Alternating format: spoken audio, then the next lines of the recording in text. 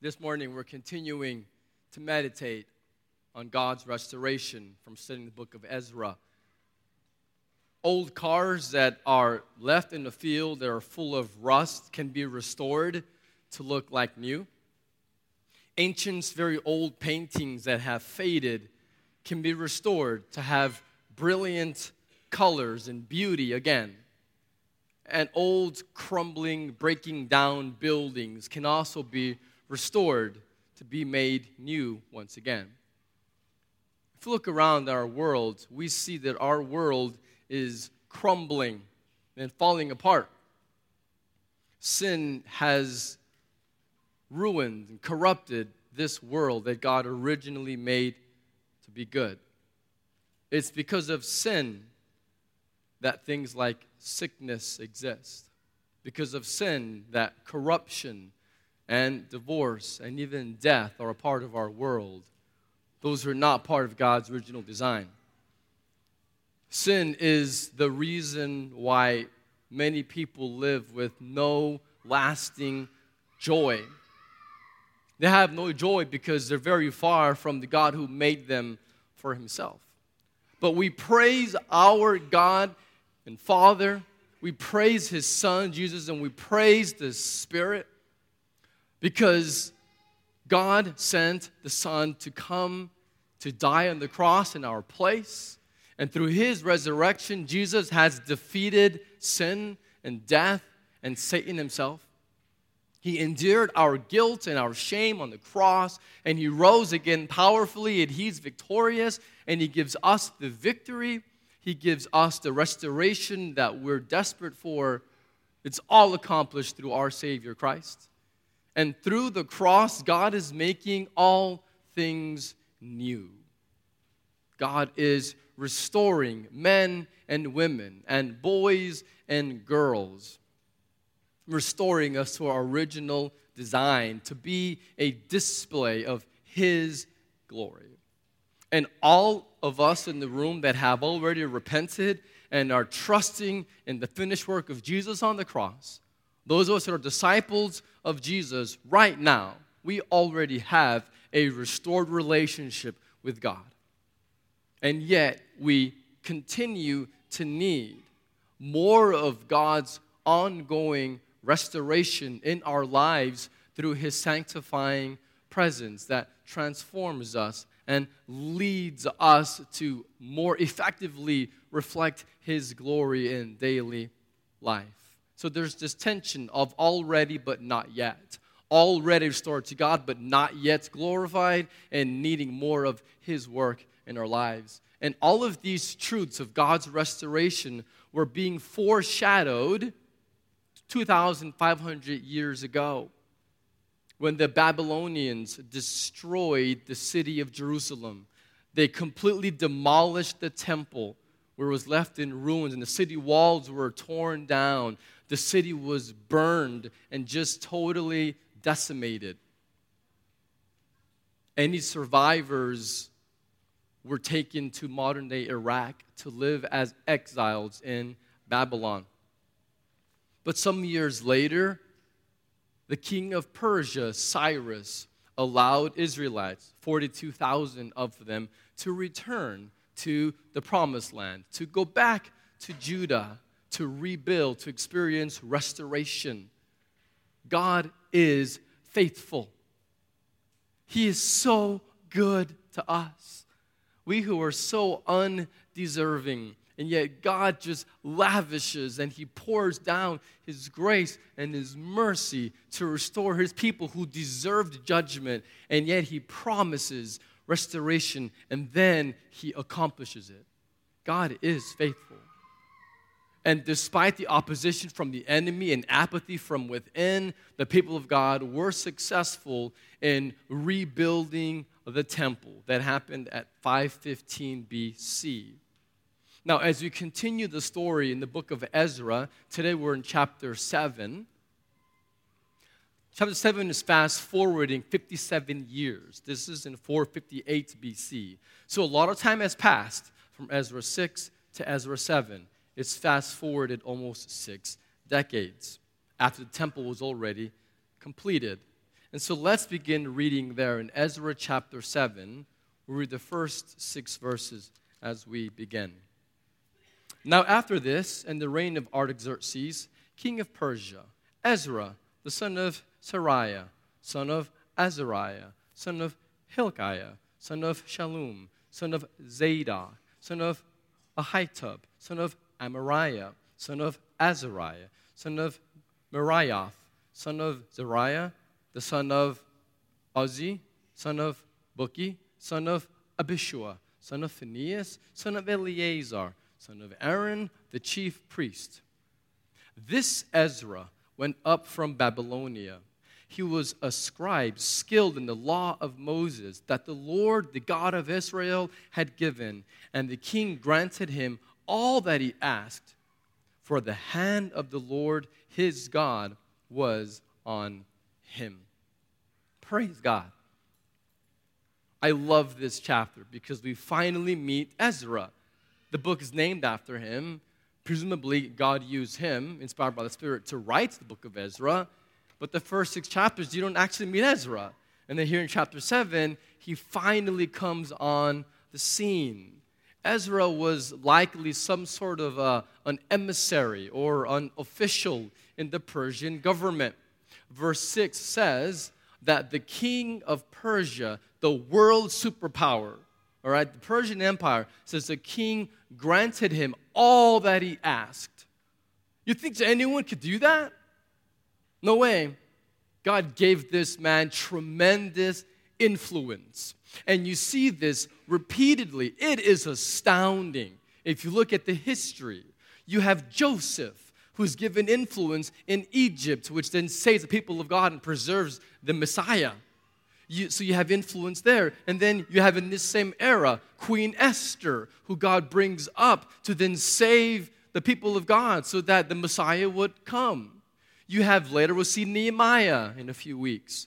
God used him with great influence to rebuild the city walls. You have it here with Ezra, a man that had great influence. And so God used him. It blows my mind when you see how amazing God is. It says the good hand of God was upon him. That's a key phrase that 6 times is repeated in chapter 7 and 8 in this section. God's good hand is upon his people. And he is using his people and he gives them positions of influence in the world so that his divine purposes are accomplished. And so Ezra had this God-given position to make requests of the king close enough that the king trusted him, the king listened to him, and he even gave him responsibilities to do.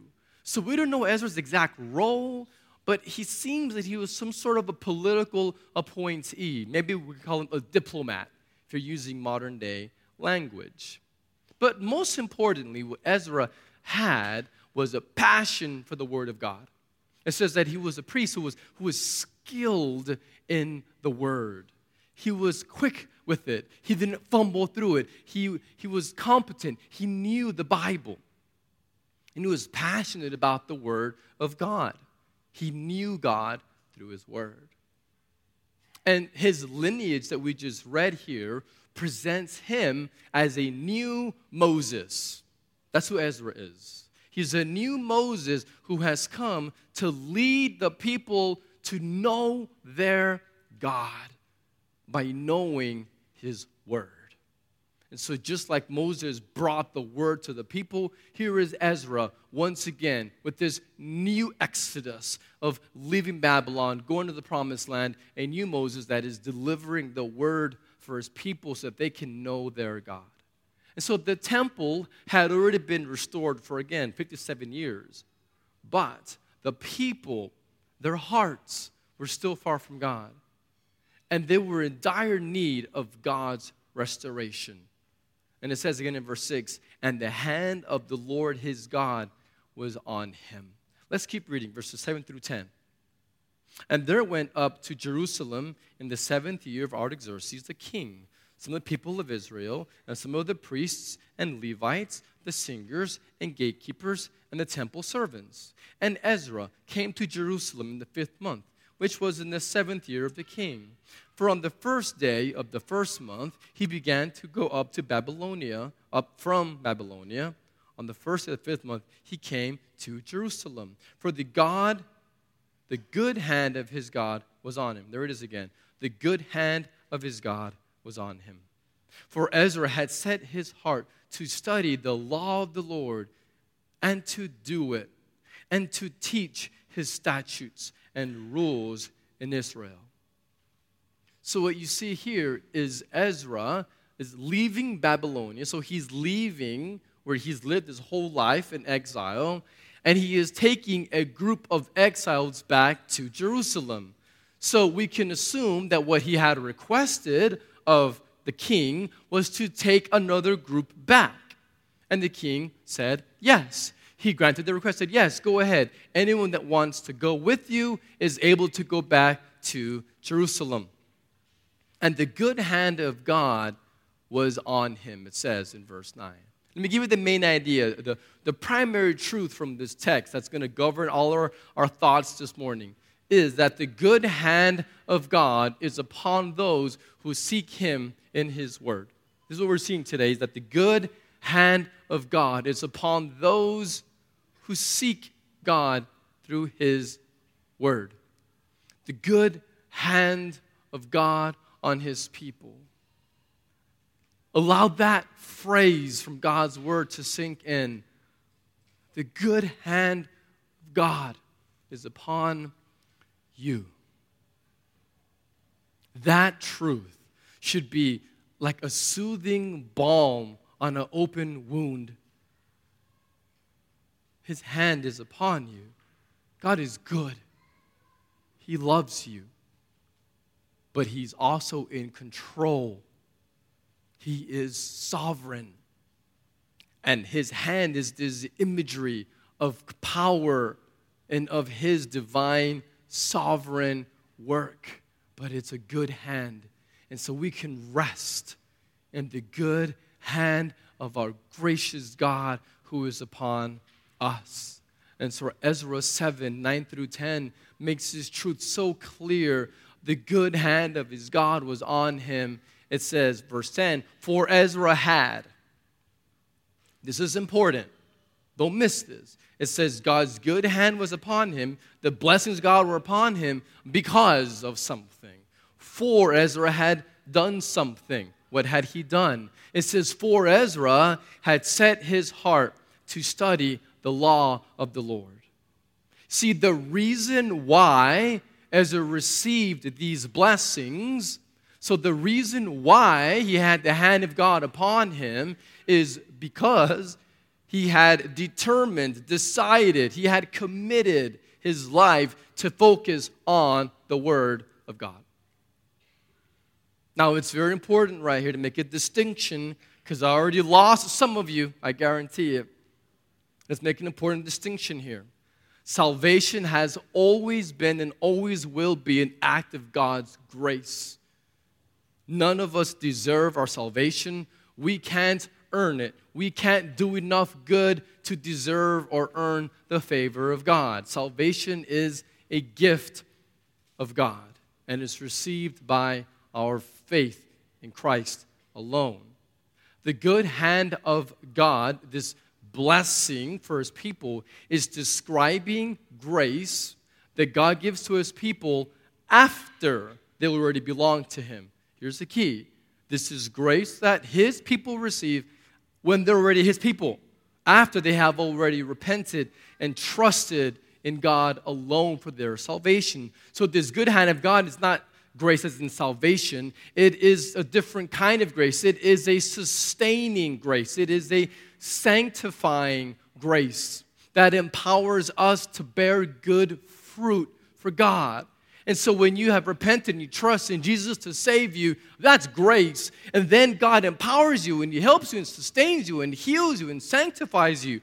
That's still more of God's grace. But the grace of sanctification is received when we focus on his word. So the Spirit of God transforms us when we submit to him. So as a believer, as a follower of Jesus here today, if you are not seeking God in His Word, hear me, if you, as a believer, if you're not seeking God in His Word, then you will not experience the good hand of God. You will not experience the restoration of God. You will not experience the presence of God. You will not experience the sanctification of God. You'll miss out. You're not going to grow the way God wants you to. Like I teach my children. They know this phrase so well. And now my little ones are learning it too. If you obey, it will go well with you.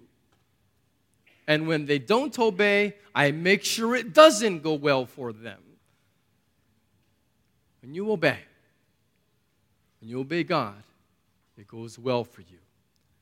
And so we experience this blessing of God's presence and sanctification.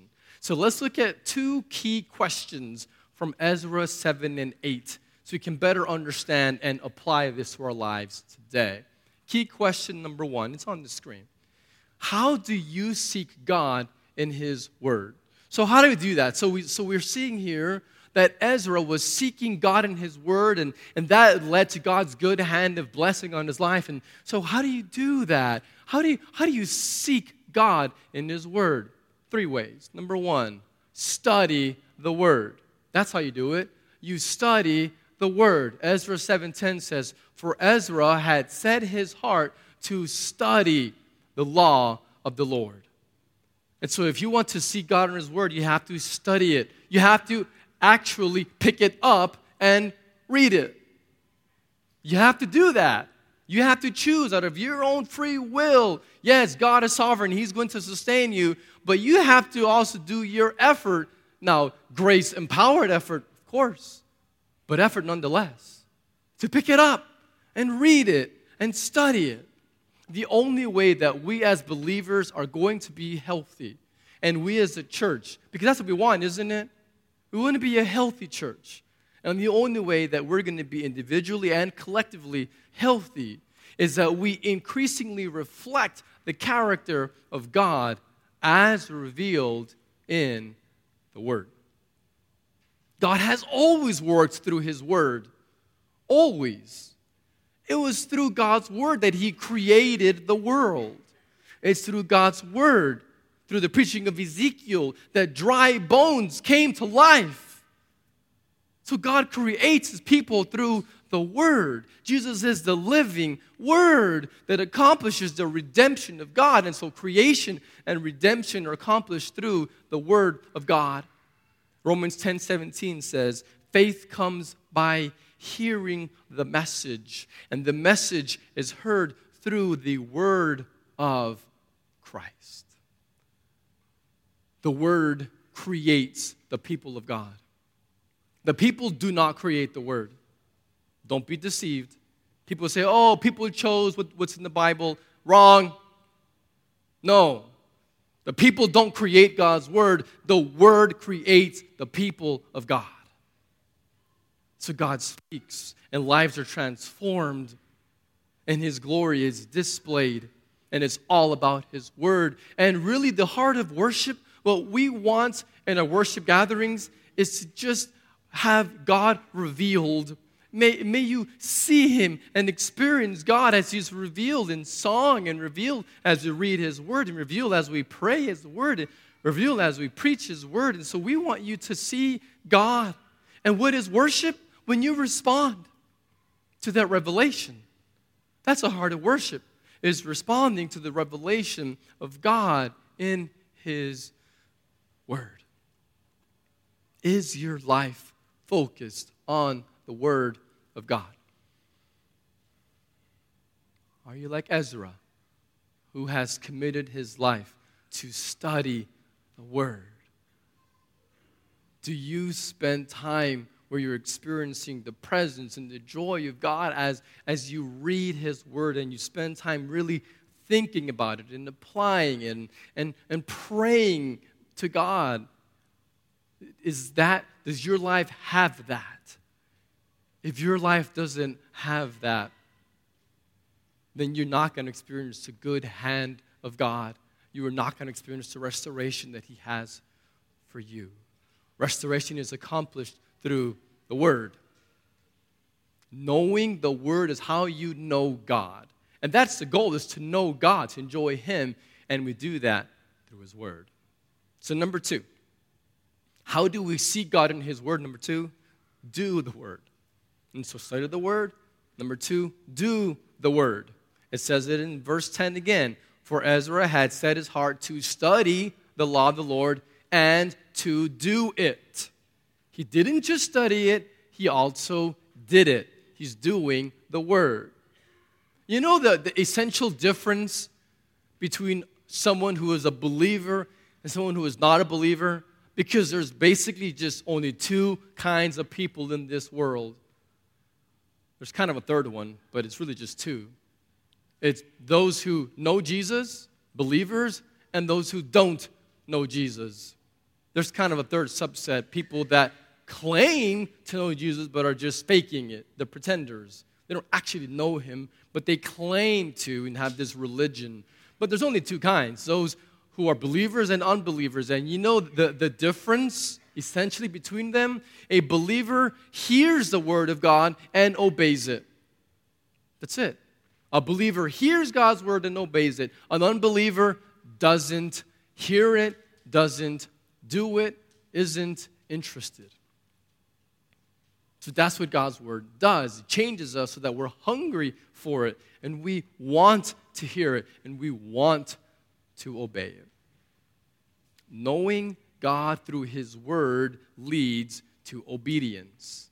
So the key to living a life of obedience is to capture a grander vision of how big God really is. We need a big vision of God, not a small one.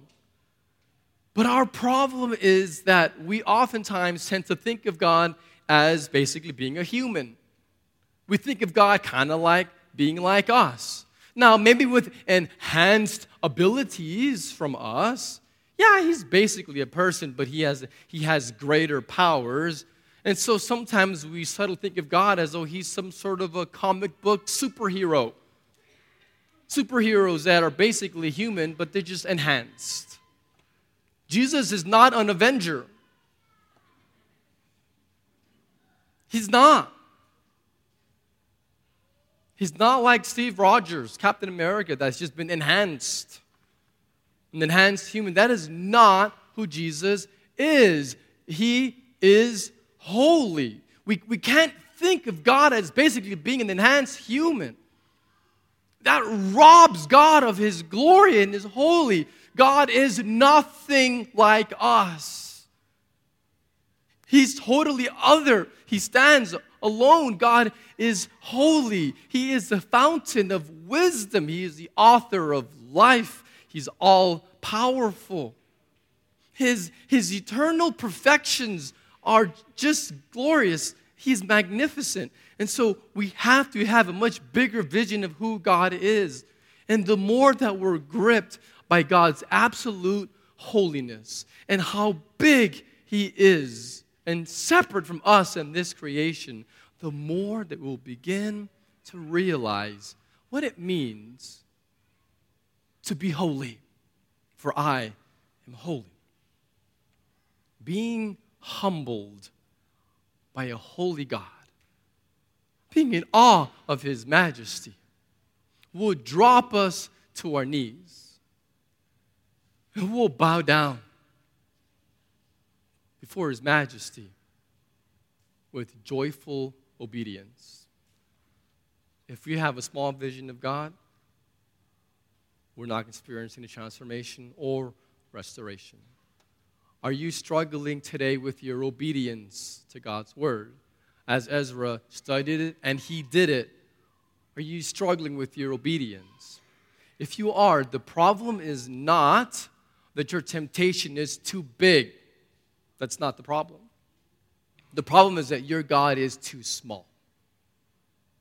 We need a big vision of a holy God, and we focus on Him as we read and study and then do His Word. And so focusing on Christ through His Word every day will lead us to greater obedience. So how do we seek God in His Word? Well, first of all, we study it. Then we ask God to help us to do it as we focus on His holiness. And number 3, we teach the Word. Ezra 7:10. For Ezra had set his heart to study the law of the Lord and to do it and to teach His statutes and rules in Israel. So if you are a believer, you are called to teach the Word. You think, no, that's your job. That's what we pay you so that you can teach. No, wrong, that's not true. We have home group leaders. Yes, they're guiding conversations, not teaching per se, but they're opening up the Word. It's still teaching. We have many discipleship groups in our church of men and women, groups of 3, sometimes 4 at most. They get together. And guess what they're doing? They're all teaching each other, discipling each other. Everyone comes to a discipleship group ready to share how God has spoken to them that week, to be transparent, to experience God's transformation, all teaching each other. What about in our children's ministry? Yes, today taking a break. But we have teachers in this room that teach children every week. And if you want practice in teaching the Word, talk to Cindy Ike, our deacon for children's ministries. She leads the ministry team, and we always need more teachers, especially men. We need men that will teach the little ones so that they can see what a godly man looks like and be an example to them. So you can teach in the kids area. If you're a parent, you should be teaching the Word to your children at home. Teaching them. Opening up the Word. Reading it with your children every day. Teach your children. If you are a believer, you are called to study the Word, to do the Word, to teach the Word. God accomplishes His redemptive, restorative purposes through His Word. And so God's kingdom is expanded and His glory is revealed when the people of God commit to study the Word, do the Word, and teach the Word. Restoration is accomplished through the Word. Second key question as we keep moving on. So this is what we're called to be, people of the Word. But what is the result? What is the result of seeking God in His Word? Simple. You experience the good hand of God. When we are seeking God in His Word, the result, as with Ezra, is experiencing the good hand of God. Ezra 7:11 through 26, pretty good chunk of chapter 7, is a letter written by the king to Ezra, giving him permission to take any other Israelites that wanted to go back to Jerusalem. The king also gave Ezra very large sums of gold and silver, of these precious metals, in order to further adorn the temple and to pay for sacrifices. It's amazing how God worked in the king's heart to give his people all this gold and silver. And let's read verses 27 and 28 at the end of chapter 7. Blessed be the Lord, the God of our fathers, who put such a thing as this into the heart of the king, to beautify the house of the Lord that is in Jerusalem, and who extended to me His steadfast love before the king and his counselors, and before all the king's mighty officers. I took courage, for the hand of the Lord my God was on me. And I gathered leading men from Israel to go up with me. Praise God. Isn't this just amazing text? How we're seeing God accomplishing the miraculous. And that's what I want from our church. I don't just want us to come and experience, okay, I sang and I heard, okay, good, let's go have lunch and then let's just go home and do it again next week. This is not a ritual.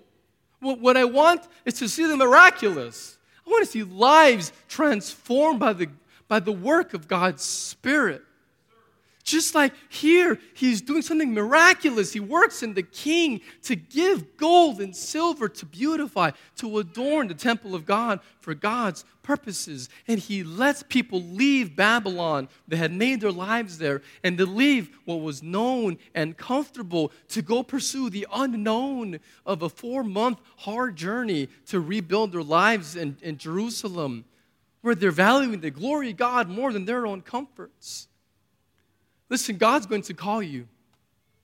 I don't know to what, but he's going to call you. And he's going to provide the resources for you. He's going to show up because he's miraculous. That's what he does. That isn't the question. God's going to provide. He's going to call his people. The question is, will we respond? Will we trust him enough to go and do whatever he calls us to do? Will we treasure him enough to die to ourselves and see more glory in his kingdom than in our own comforts? Praise be to God who gives us his good hand to sustain and restore us. Ezra chapter 8, the first 14 verses, it's beautiful. It describes all the people that chose to leave Babylonia and to follow Ezra back to Jerusalem.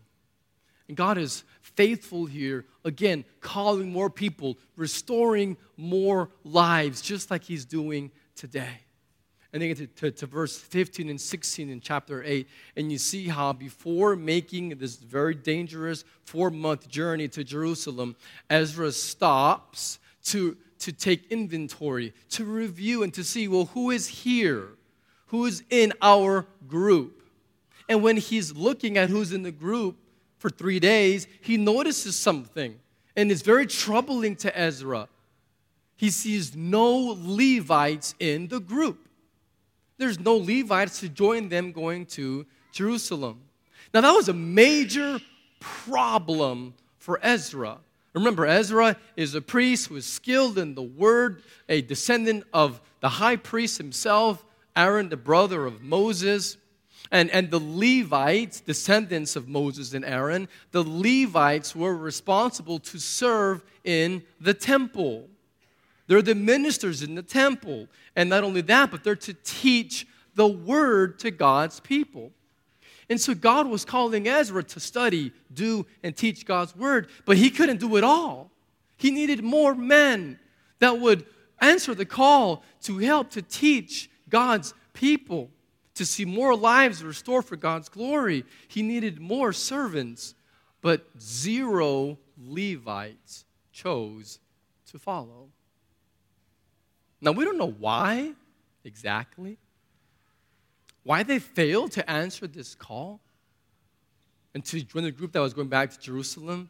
Maybe they knew we have it good here in Babylon. We're used to it. We have our lives here. Going to Jerusalem to work in the temple, to teach God's people, that sounds quite a bit harder. And so I'll just stay right here in Babylonia. I don't know exactly. The text doesn't say why they didn't join. But this much I can tell you. This we do know. They forgot their identity.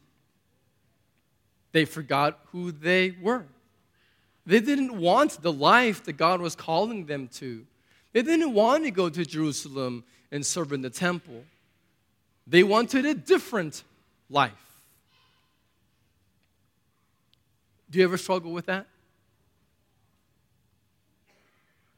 Do you ever struggle with wanting a different life than what God's given to you? Are you having a hard time living the life that God has graciously given to you? Whatever your life looks like with all of its challenges, and all of us have them, are you having a hard time with your identity because you realize that the life that God is calling you to and what you're supposed to do doesn't really match up with what you want to do or how you want your life to look? And you're like the Levites that are saying, no, thank you, I'm not going. I don't really want to answer that call. We have to remember our identity. Remember who you are fundamentally. You belong to Jesus. You are forgiven and redeemed. You are an emissary of the King. You belong to Him, and you exist for His glory.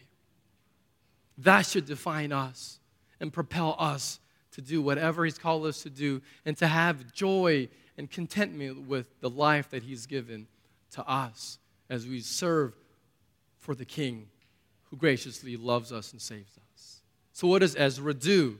He sends a delegation. He sends a group of men to call more Levites. And we see that in verse 17 and 20. He sends these men, he says, and he sent them to Iddo, the leading man at the place of Casiphia, telling them what to say to Iddo and his brothers and the temple servants at the place Casiphia, namely to send, to what? To send us ministers for the house of our God. Need Levites, need ministers. Verse 18. And by the good hand of our God, there it is again, and by the good hand of our God on us, they brought us a man of discretion of the sons of Malai, the sons of Levi, the son of Israel, namely Sherebiah, the son and kinsman, also Hashabiah, and with him Jeshiah of the sons of Merari, and his kinsmen, and their son 20, besides 220 of the temple servants, whom David and his officials had set apart to attend the Levites. These were all mentioned by name. Praise God. His good hand is on them, and the Levites hear the need, and this time, because God's good hand is upon them, they respond, and they follow, and they say, we'll go to Jerusalem. We will go serve God, and they fulfilled their purpose, their identity. God's good hand was on them. Let's keep reading as our time is expiring. Verses 21 through 23. Then I proclaimed a fast there at the river Ahava, that we might humble ourselves before our God to seek from Him a safe journey for ourselves, our children, and all our goods. For I was ashamed to ask the king for a band of soldiers and horsemen to protect us against the enemy on our way. Since we had told the king, the hand of our God is for good on all who seek Him, and the power of His wrath is against all who forsake Him. So we fasted and implored our God for this, and He listened to our entreaty. They humbled themselves. They trusted God, and God's good hand as they sought Him was there. And this is a long and very dangerous journey. Remember, they're carrying large sums of gold and silver. Very dangerous journey. And they say no to the king's provision, and they're trusting God, and they get there safely. And the rest of the chapter, through the end of chapter 8, describes how the precious metals were safely delivered to the temple. And God is faithful to His people. Let's do one last verse and close up.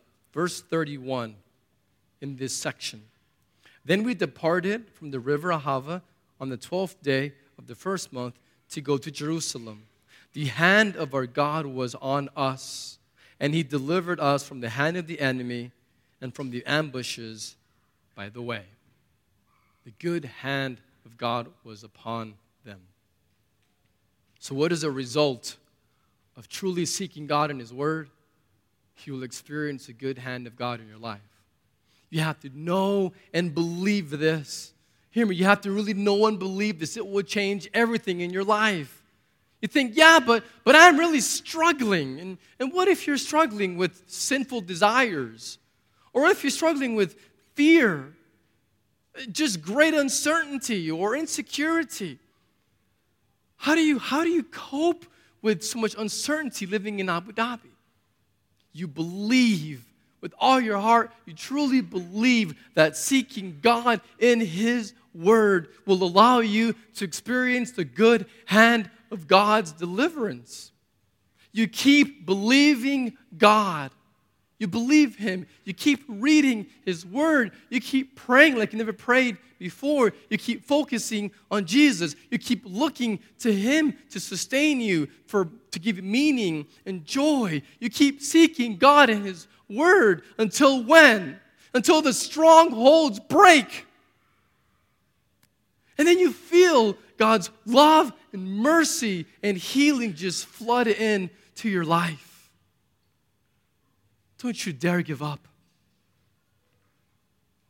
Don't give up. Don't give in. You fight the good fight. You keep looking to the author and perfecter of our faith, trusting Him for the restoration that we're desperate for. The good hand of God is upon those who seek Him in His Word. And God is at work in the world. He's at work restoring this broken world. And guess what? He's already begun. He's already started. Look around the room. You see the evidence of God's restoration right here with those who are gathered together in His name. Until Messiah returns and makes all things new and completes the restoration, we have a mission in the face of all of the uncertainty, a mission to be a light to the nations. May we be found to be faithful to our God and His Word. Will you pray with me? Father, we are truly overwhelmed that you would be so gracious to create us, to redeem us, to give us your Spirit who is actively restoring us. I pray that you would help us to be truly focused on your word so that we can then become the men and women and boys and girls that you're calling us to be. We so need you. Sustain us. Help us to be active for your glory. And we pray in the name of our love and our King Jesus. Amen.